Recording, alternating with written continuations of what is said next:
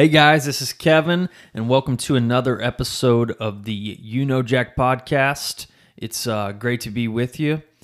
It's been a couple weeks, so I'm glad to be putting out some new material here. Life's been busy. You know, I've come to the conclusion that pretty much all I do as a dad, and I think most moms and dads are the same, I work, I go to baseball, swim, dance competitions. I pay bills. And then I eat food. I eat a lot. And I watch Netflix. Like that's my life. That is all I do.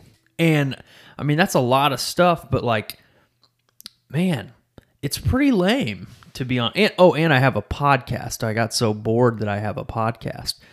But man, what has life come to? I remember being young and man, you could just live in the moment and do whatever you wanted every single day. The good old days, folks.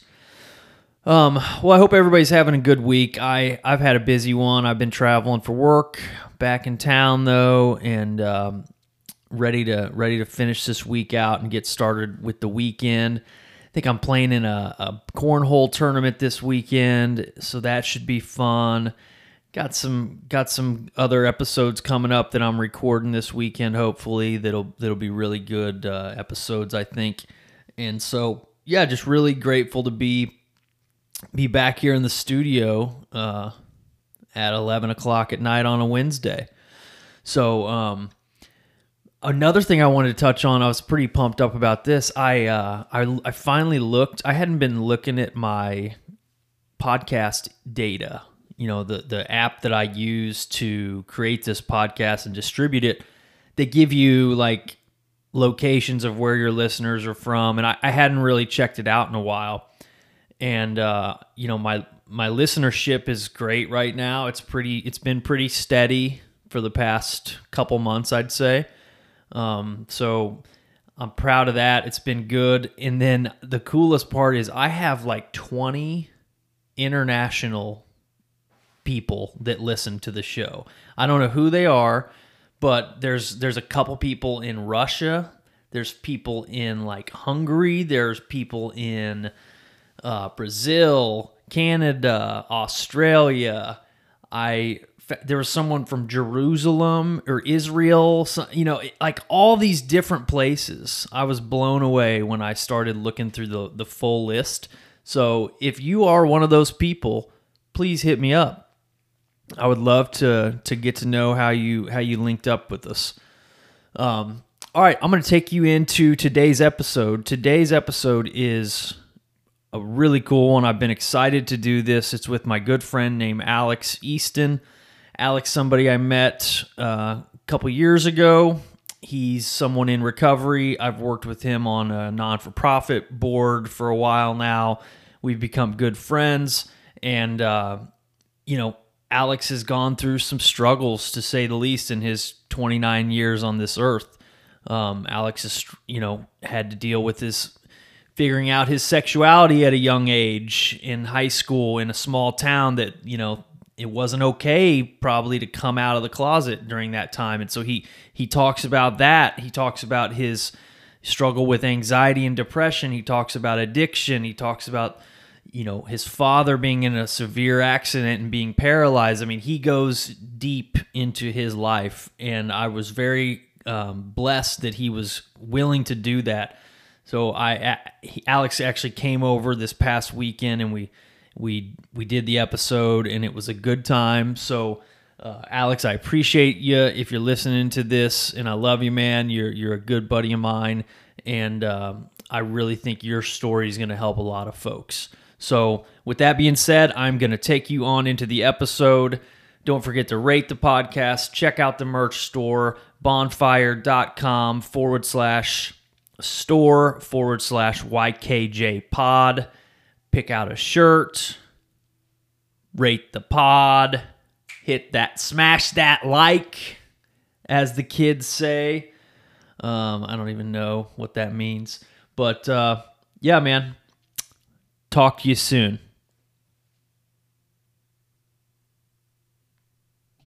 All right, so yeah, man, I appreciate you joining me today in the Absolutely. studio. I'm excited to be here, man. So, Yeah. yeah. Well, I'd like to introduce everyone to my good buddy, Alex Easton. Alex, welcome. Thanks, man. Thanks for having me. So, Yeah, not a problem. We've been talking about doing this for a while, and I'm glad we finally got it worked out. life's just a little crazy, but we make it happen. So. That's right.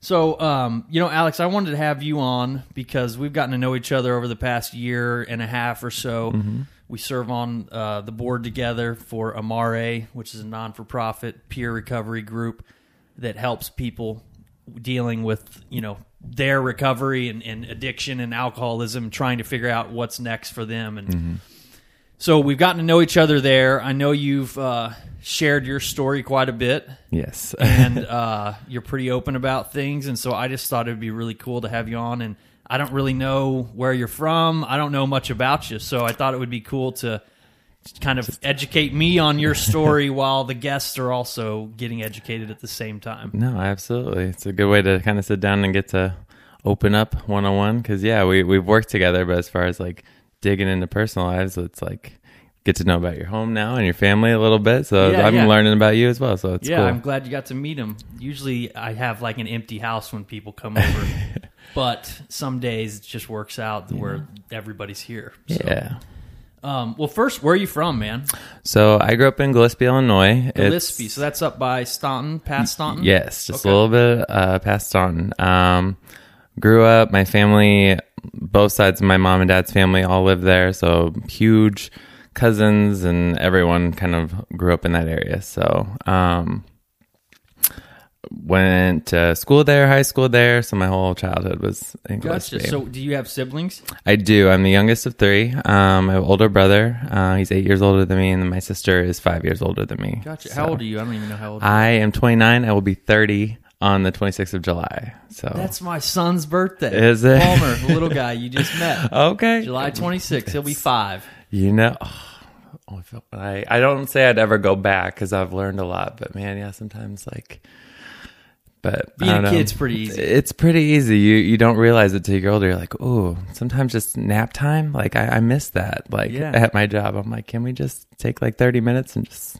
Right. And But- they cry about it. They don't want to I do know it. they don't want to do it. He's to the point now where he I have to really drag him in there. He'll take a nap, but it's really for me so I can lay there and take a nap with him. Yeah. And then now I'm learning that as in adulthood, I'm like, oh, that's why they did this. Because they needed the 30 minutes just to kind of settle as a teacher, I'm sure. It's definitely something. Once naps are over with, life just never stops. The day starts and it doesn't stop till they go to bed. So Yes. well, that's cool. I didn't know you guys shared a birthday. So, That's cool. So you grew up the youngest. Mm-hmm. How was that in your family? I've always referred to myself as the baby and the favorite because I was the last one and the best one. But no, it was cool. They were old enough that we never really crossed paths in school. Like my brother and sister were in high school together, and didn't necessarily compete against one another or with one another. But I was just kind of the loved one at the tail end of everything. So it was good. My brother and sister were very much involved in sports, and my father's side of the family, big coaches, and did a lot in the Carlinville area, as far as taking teams to state and football and stuff. Yep. So that was kind of a big reputation of my family, and that wasn't necessarily the path that I was headed down. Right. I was athletic and enjoyed it, but I found music was my niche when I was younger, and so I was kind of carving out a new pathway and felt a little black sheepish. because my brother and sister both went to college on one for track scholarship and one for a basketball scholarship. So whenever I entered high school, and I still did sports, but music was more my passion, and I don't know. That's where the direction you were headed. Yes. So, and I'm sure for your parents, they weren't equipped to handle that, right? Yes. I mean, if your dad is a coach or was a big football player and his whole family that'd be tough to be like, all right, this kid's gonna do music. I don't know anything about music. How do I support him? How do I, make him feel good about it? I mean, that's something that we deal with too. With our kids, it's like you want your kids to do what you did, but you can't force them, right? And so you got to adjust on the fly and then figure out how to support them the right way. Yeah. So what type of music? What do you mean music? All instruments, or what did you? It was primarily musical theater. Singing was my direction I was going. So being someone who lived in Gillespie, Illinois, I don't know, there wasn't a whole lot of opportunity there. So I started expanding to St. Louis and Springfield, Illinois, to do shows throughout the year.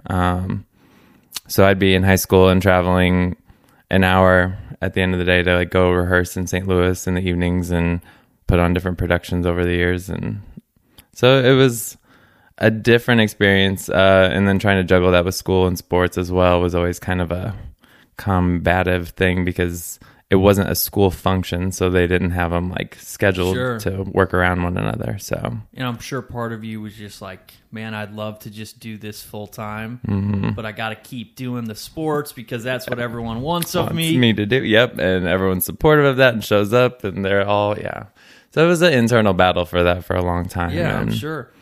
So at that time, were you also kind of figuring out some things about yourself and questioning some things about yourself? Yeah, I would say about so I'm an openly gay man. At that point I was definitely not. I started questioning some things about 15. I went on Weight Watchers and I lost 80 pounds when I was 15.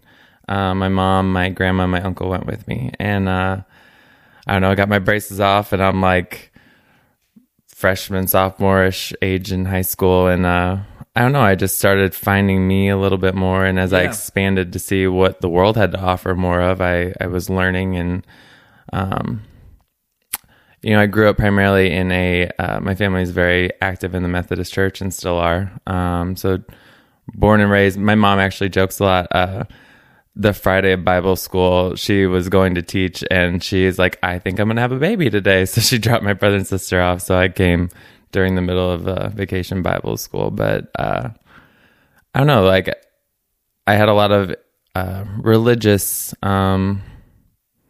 influences growing up that kind of steered me away from, I felt like being a gay man was wrong. Right. And so, or against God. So that definitely had a big impact on a lot of things that transpired later on in my life, in that internal struggle. But just little by little. So you were overweight? So, yes. So, so that's where I started to learn about just how different eating styles, kind of how to watch that aspect. What transpired from that, though, was in time the maintenance of that I was not good at. So I had developed an eating disorder of bulimia. And so 16 was the first time I ever actively engaged in that.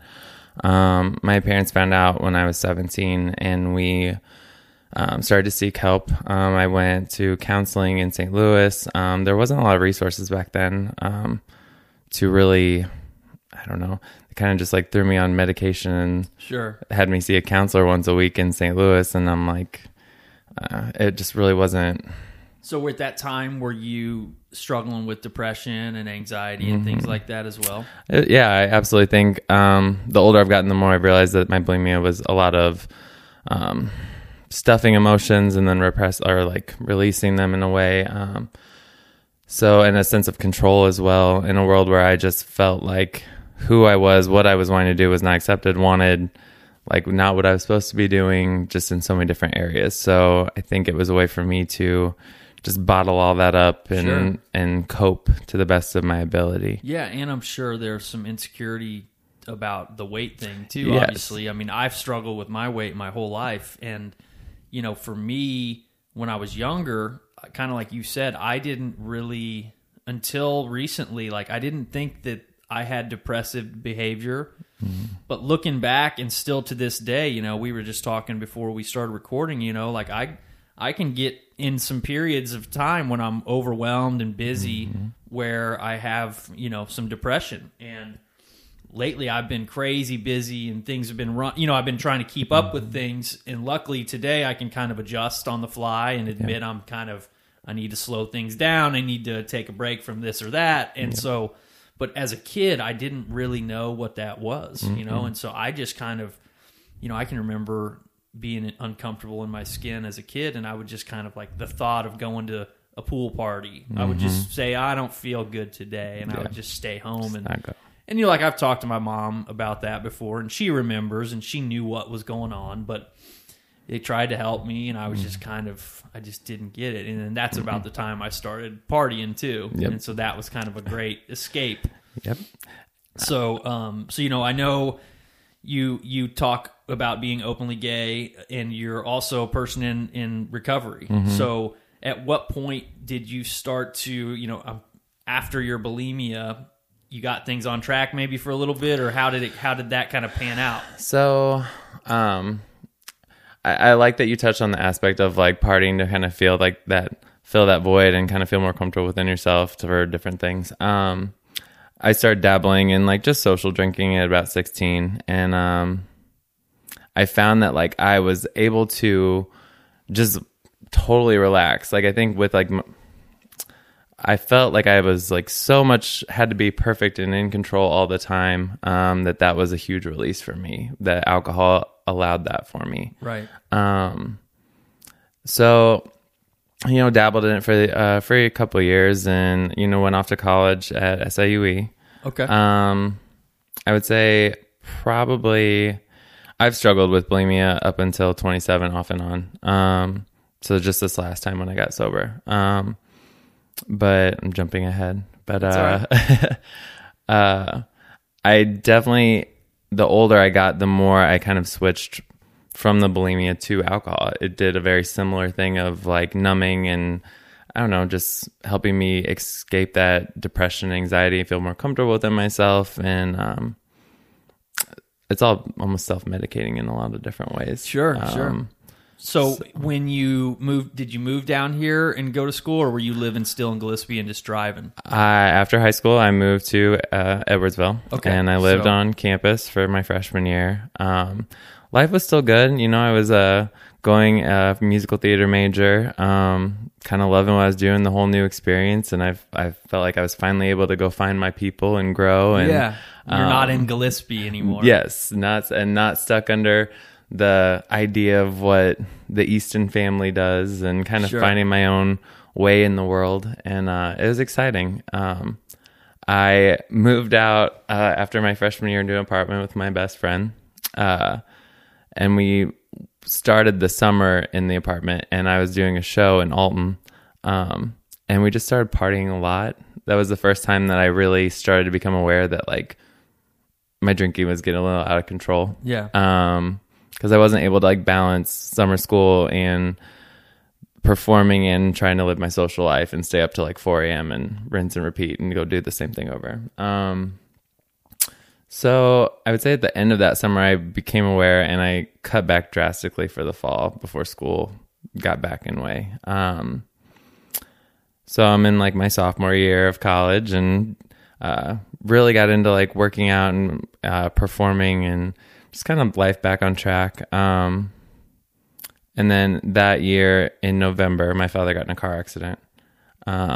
He long-term became paralyzed from the chest down. My family like had to build a new house, all this different chaotic things were going on and change. And I didn't cope with that very well. Yeah, that's tough. So I know this gets kind of confusing. To simple it down, I guess, like the spring semester of my sophomore year, I withdrew and went home, partially because of my drinking, partially because I thought at the time that I was going to help out my family, right? Get back on track and navigate this. It turned out to be a disaster. I just amplified my drinking and my isolation, and kind of led me onto the path of staying sick for a while. Yeah. So at this time, is the rest of your family in Gillespie, or did they move away, your siblings? My brother and sister both were gone. I think my brother was out in Kansas and my sister was up in Colorado. Okay. So I was the closest. Like I said, I have a huge family, so they had other family members there to support and be a part of it. But I think it was kind of more of an excuse looking back on it because I wasn't doing very well. Yeah, you could just kind of run from your problems, and you had a great cozy. I'm gonna just go help my mom. It's the right thing to do. Yeah, it was the perfect excuse to kind of bow out and put blame on someone else and give me a reason to go try to maybe figure out what's going on with me. Right. And where were you at this point with when it comes to your sexuality with your family? So we were like just on the cusp of really like, they knew since I was 18. I came out to my mother and father right before I went to college. Supportive, loving, but still a foreign concept a little bit to them. So how was that? I don't want to dig in too much, but how do you approach that, right? When you're an 18-year-old kid, I'm sure you had been thinking about how to do it for a while, but take us through that. Like, that's a big thing, and I'm sure a lot of people listening could have that issue themselves, right? And need to hear how you navigated that. So my older sister, she is actually, and she's a lesbian. So I got to sit back and watch her process with my family. It did not go very smoothly. She was, I don't know, just a little bit more abrasive, and it just shocked them a lot more. So I was fearful of that for a very long time. That I didn't want to have this rejection or this negative energy between me and my family. It was right before I went off to college, and I was seeing someone, and I wish I had this like wonderful coming out story where I could sit down and I told my parents, and we just cried and embraced and loved one another. Actually, my boyfriend at the time, his mother called my mom, so that's kind of how it just became the conversation. They addressed it with me if this was what was going on, and I said yes, and we just kind of swept it under the rug at that point, like that it was okay, but we weren't like going to talk about it. Another thing of just like, I feel like my family at that time just suppressed emotions, so I learned that behavior. So I think most families do, to be honest with you. Yeah, it's like, maybe not as much these days, but back then, years back, for sure. It was just known, but we just kind of never talked about it, and so that was another thing that was kind of hanging out there still. Yeah, that you probably didn't have closure on all the way. Exactly, until a few years ago. Pretty much, yes. Yeah. It's wild. Like, even just sitting here talking with you, I'm like connecting dots that I don't think I've ever really like put together so much. But yeah, that's pretty much exactly how it went. And I dated people in college, and I remember my brother's wedding was the first time I brought my significant other home, and knowing what I know today, I was uncomfortable. Sure. And so like that made others feel uncomfortable too. Or like allowed that awkwardness, or even if it wasn't there, just because I felt it, my reality was that it was awkward and like not okay. Right. So I really like shied away from like intertwining that world with like my home life, which is tough, right? Yeah. Then you're living kind of the double life thing. Yeah, that would be tough, man. So let's get back to you moving home. So you move home, you're helping out maybe a little bit, but what's the progression of things there? So the plan was to go back to school in the fall. I was going to kind of get myself together, which I did end up doing. I went back to Edwardsville in the fall. And was your family aware of your drinking and that it was an issue? Yes. That you needed to work on it? Yep. And they knew whenever I withdrew mid-semester that was part of the issue. I don't think they knew the severity of it. They just thought I was depressed and dealing with a lot with all the changes. So I was home for the summer. They definitely became aware that like drinking was a lot more out of hand than they realized. I got pulled over on the 4th of July and had an open container in my car. So I had my license suspended at that point. So when I went to college that fall, I didn't have a driver's license. So I was like renting this room and biking back and forth to classes and always stopping at the liquor store on my bike and riding it back to my apartment. And eventually it just repeat pattern. I wasn't able to go to classes and had to withdraw mid-semester. But this time was the first time my family was like, okay, you have a problem. We need to do something about it. So I started going to Clayton Behavioral in St. Louis for outpatient classes for drinking and substance abuse. So that was my first experience with any kind of understanding of what was going on with me or treatment. And what recovery might look like. Yeah.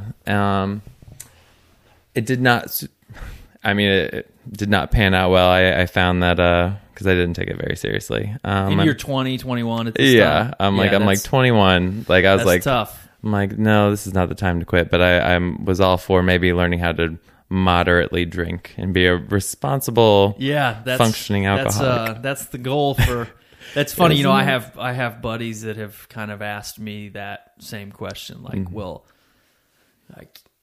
They knew I was a wild drinker sometimes, but they might be too a little bit. Yeah. And they just didn't have the consequences that I had. And what came along with my addiction and alcohol, what it did to me.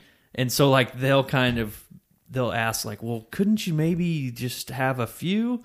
Or shouldn't the goal be to learn how to drink responsibly? And I'm like, well, what do you think I've been trying to do my whole life? From 14 to 34, 20 years, that's what I tried to do. And, obviously it wasn't always bad, right? There were times I kept it together, but for the most part, it was always, I was always a problem drinker. Yep. Even though I wasn't a mean person or this or that, and I didn't always, I didn't get in a lot of trouble with the law. Just a couple little things. Gonna say you're lucky for that one, because so I'm guessing we're gonna go there. Yeah, I was like, we'll definitely get there. So you're biking around Eville, getting your booze, going back, and then you flunk out again, or you withdraw again. You're in treatment, but you're not taking it serious. Not taking it serious. So I would run up. There was a little convenience store, a block up from where I was doing outpatient treatment, and I would go and try to have a few drinks before I would go to outpatient class, thinking that was a really good idea to calm down and open up. I don't know why I thought that was, but because I'm an alcoholic, that's what I thought. So eventually, after a few months of that, they were like, we think you need to go to inpatient treatment. This isn't working. So January of that year, I went to Gateway Caseyville for the first time. I actually had a phenomenal experience. It was the first time that I was able to be completely removed from my environment and kind of stuck in somewhere and learn a lot of coping skills with a clear mind. Yeah. And just even learn about myself for the first time, some of the things that I'd been bottling up and suppressing for years. And you get excited, you get the kind of this game plan. I'm going to go to a meeting, I think, and see what that world's about, and go back home and try to just, I'm good now. I had 30 days. Life's going to just be okay. So you went from treatment back to your folks? Yes. Okay. And so what's the status of your dad at this point? He passed away 5 years ago. Oh, okay. So at that time, he was already passed away? Or no. Okay, not yet. Nope, not yet. So my dad's at home at that point. Gotcha. I was just the plan was just to come back from treatment. It was spring.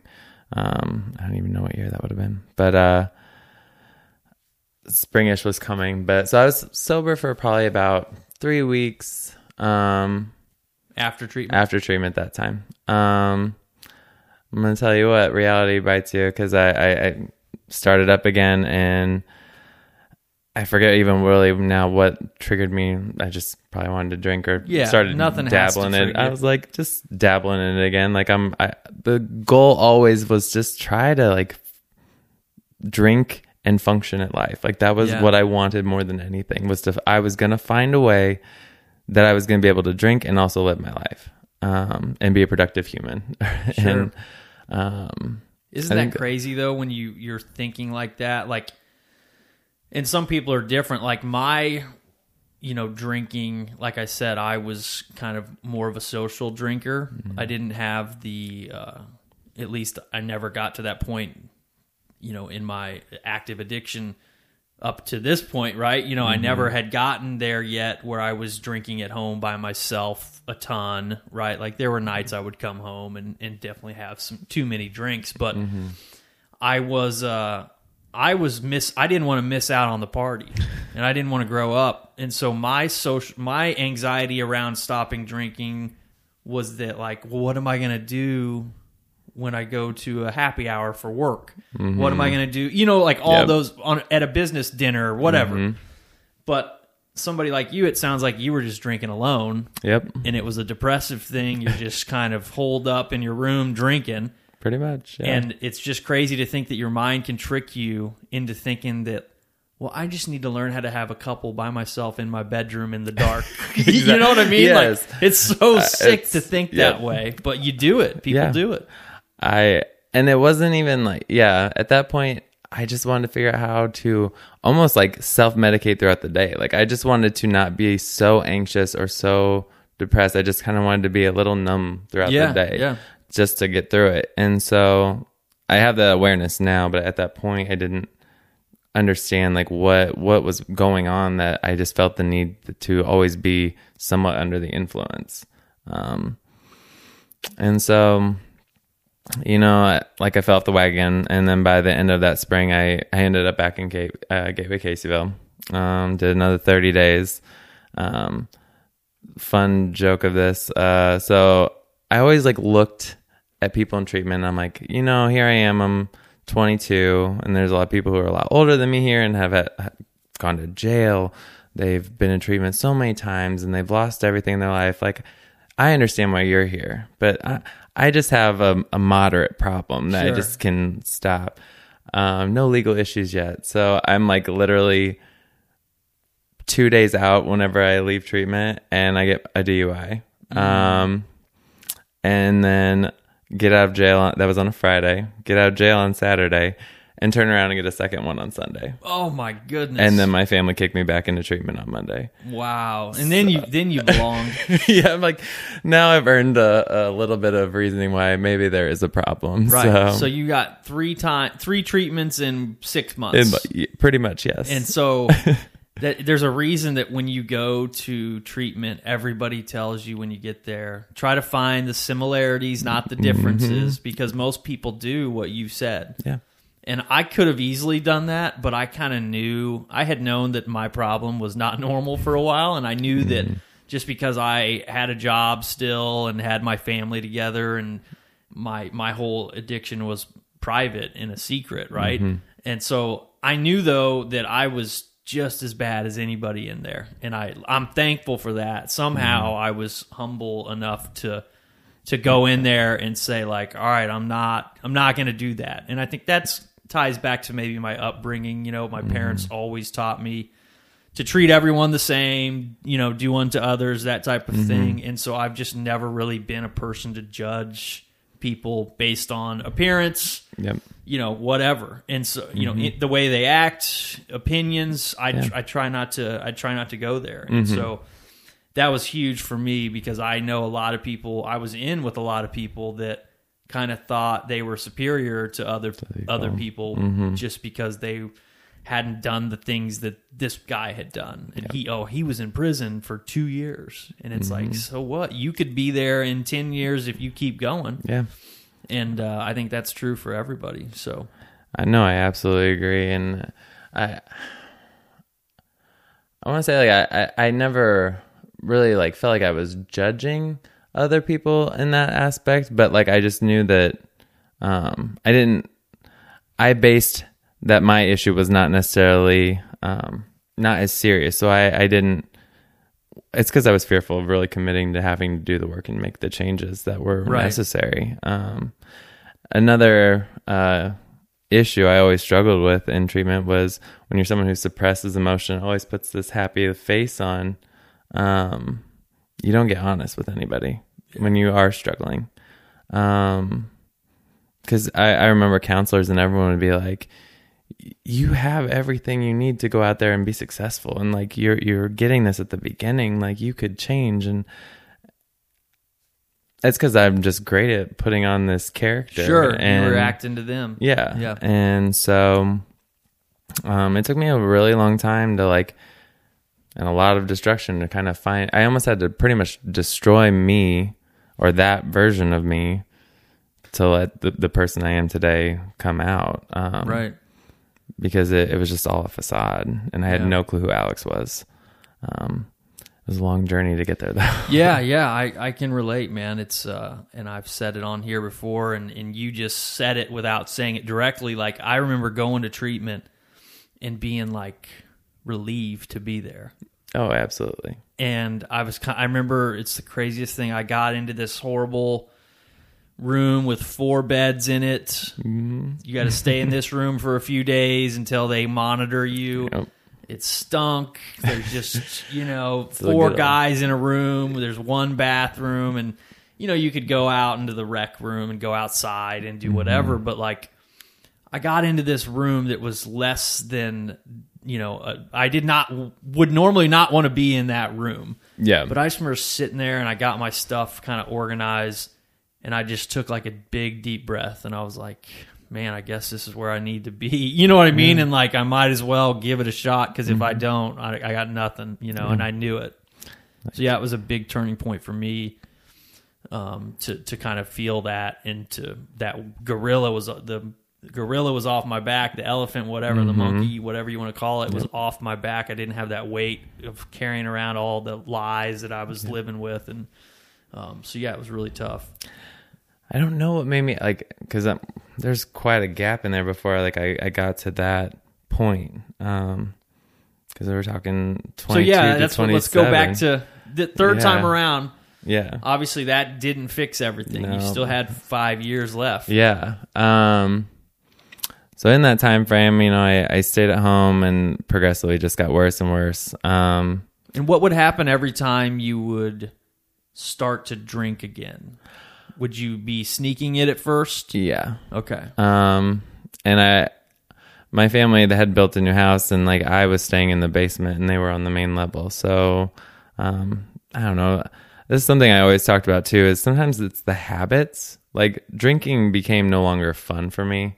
So the only thrill I got out of it was trying to sneak around to get the money and to go acquire the alcohol without getting caught. So sneaking out the windows in the basement and trying to wait till my family went to sleep. Like, the thrill of running through town trying to like not get caught. It sounds so childish for someone who's like 24, but like it was a real thing. Yeah.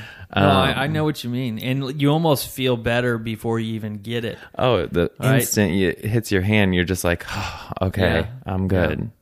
Yeah. It's weird. It's before you even put it in your body. It was like, okay, I'm okay. And I just remembered that, because I almost didn't even want to drink necessarily half the time, but the thrill of just going and getting it was what was exciting about it. Right. So then what takes place in those few years? Because I'm guessing it wasn't pretty. No. So, I started looking for a relationship, because I thought that might be what was lacking. Codependent and all that jazz. Failed attempts multiple times. I always liked the concept of like I took in victims in a sense, because like I was great at putting on this presentation of I have a great family and I could get myself together for a while and then like be in a relationship and then like eventually introduce the drinking, and slowly but surely it's pure destruction. Yes. So nothing ever lasted super long. It came to a point where like I'm at home, and this is what's real. I am not like a violent or really like angry person, but just over the course of time, I've learned that I was angry with myself, and there was this internal hatred towards myself that when I was drinking, they talk about the Dr. Jekyll, Mr. Hyde. And I never quite understood where that came from, because I'm like, I'm not angry. at people. But when I'd get drunk, I was extremely mean and violent. And I ended up getting in a big altercation with my father and got arrested and ended up spending 2 months in jail. And then I went to treatment after that. But that was the first big eye-opener as to how bad this had gotten for me. You know, my family stopped speaking to me at that point for a while. I had to go do and find all this kind of on my own, what I was going to do after treatment. And I'm so grateful that they learned in time what tough love had to look like, because I know it wasn't easy for them to have me sit there and call them from jail and not answer and not come visit me. And it was a challenge. So it was the first time that I had to kind of grow up and be responsible for some of my actions and fix my own messes. I finished treatment and I had gotten an apartment set up in St. Louis. I was going to go stay with somebody. And did that for a while and kind of rekindled with my family. Slowly but surely, you know, just destroy your life again. I feel like it's this broken record of from there on. But that was a big turning point for me, was that point. I at one point, you know, ended up not fulfilling probation. And so the last part of it was that I'm going to fast forward a little bit, was that I had to go into treatment because I wasn't staying sober. Go to treatment, and I had to go to a long-term facility, which was the Arch House in Granite City. So completed treatment, and while I was in treatment at that point, this would have been 5 years ago, it was like January, my father got really sick. And so I'm at the Well Center in Jacksonville, and I get a phone call from my mom. Your father is most likely, he's on hospice, so most likely going to pass tomorrow or tonight. They came and picked me up from treatment and took me to visit him in Springfield. And then he couldn't speak at that point, but I went back to treatment the next day, or that evening, and I was in residence treatment when he passed away. And oddly, I had this sense of gratitude that I was there. I knew that my family wasn't worried about me. I knew that I was in the best environment to be able to process and cope with people that were going to be supportive and help me, I don't know, not feel so much regret for just having lost time and stuff. Because my father, of anyone, I believe, like he believed that this was possible for me, that I was going to be able to live some form of a life in recovery one day. And I don't know, I'm thankful that he had that, and I know that he's watching today, but just didn't happen while he was alive. But so that all transpired. I ended up I got to go to the funeral, and I don't know, completed treatment, went to the Arch House, which was like a godsend. I think it was my first time really experiencing someone that was going to help me transition from, okay, so I've destroyed my life and I don't know how to live it all.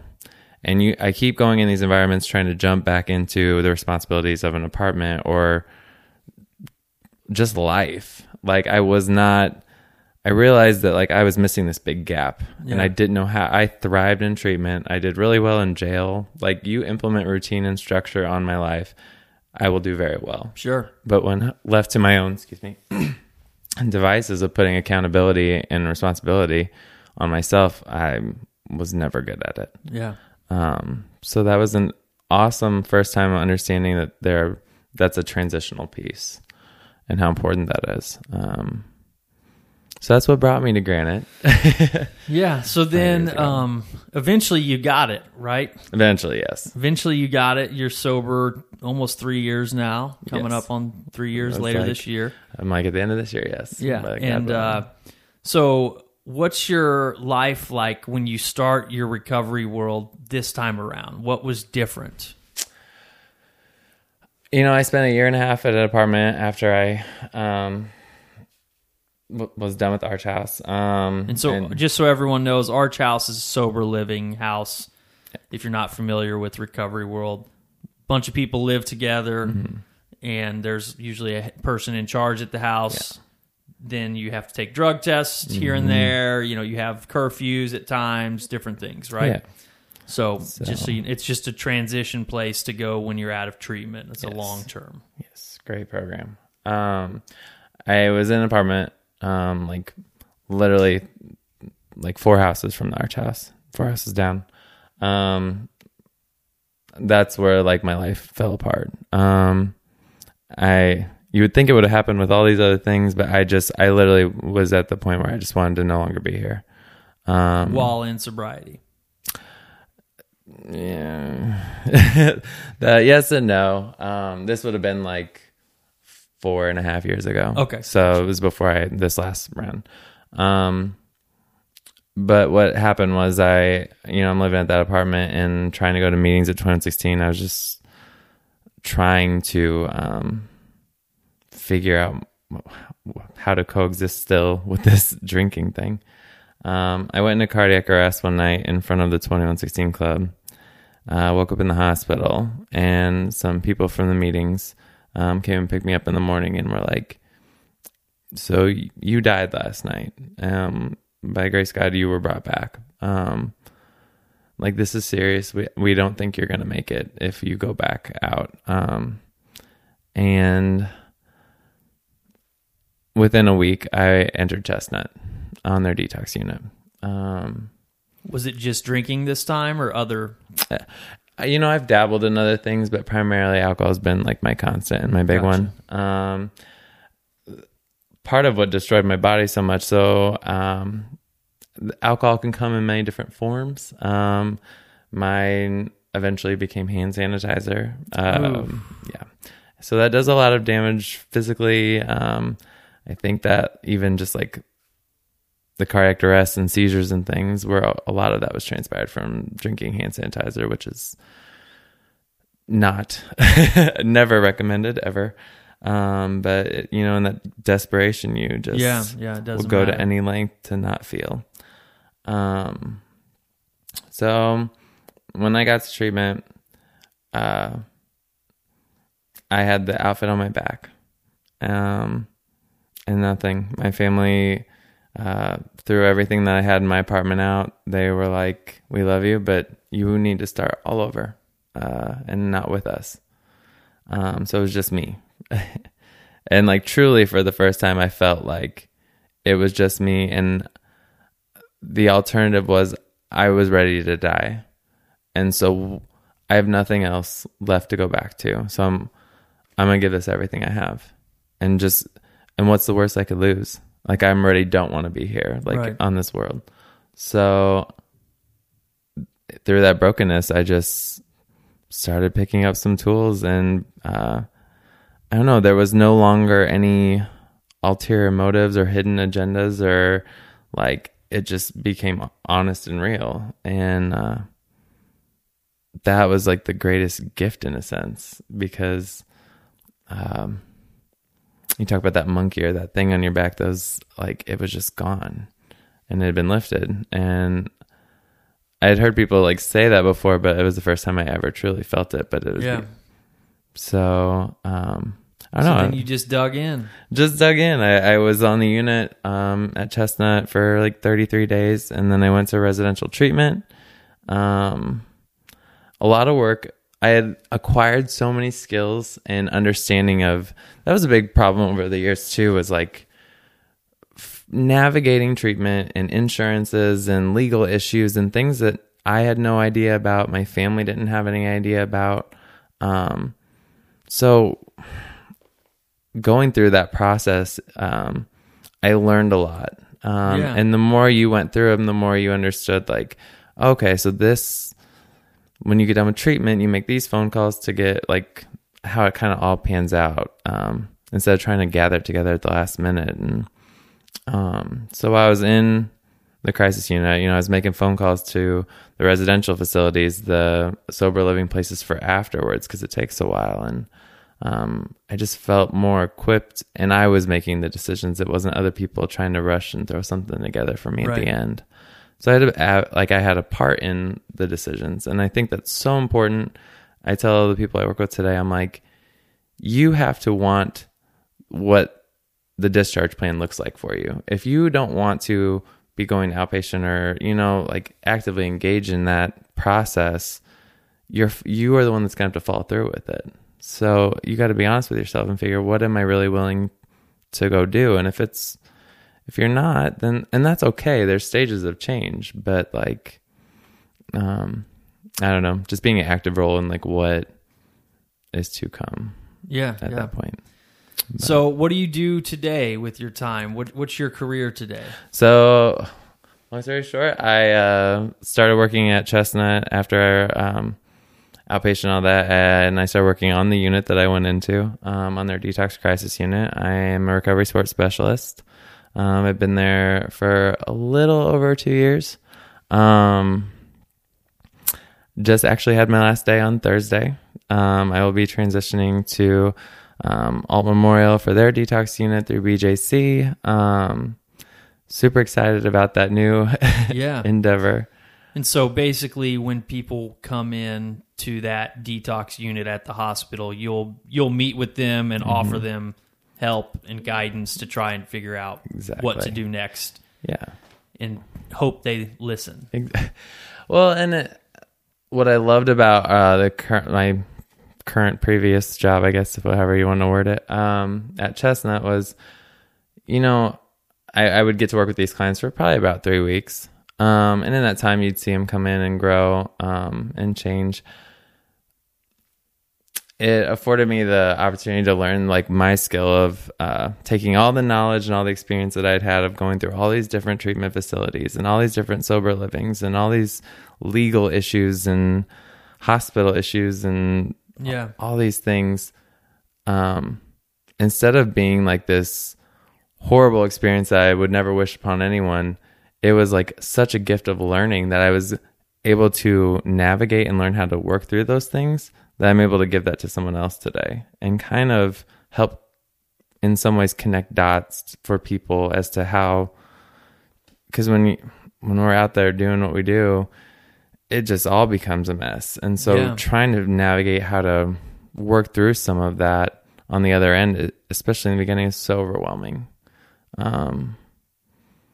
I don't know. And so I feel like everything today has become, any experience I have, it becomes a lesson to hopefully share and help someone else with. Sure. So it's just a change in perspective as when challenges or struggles come, which they're going to, that's part of life. I don't run away for them or complain about them. I view them as like, one day I'm going to be able to like use this experience to help maybe guide and help another person through it. It's hard, but you've been through worse, right? That's a fact.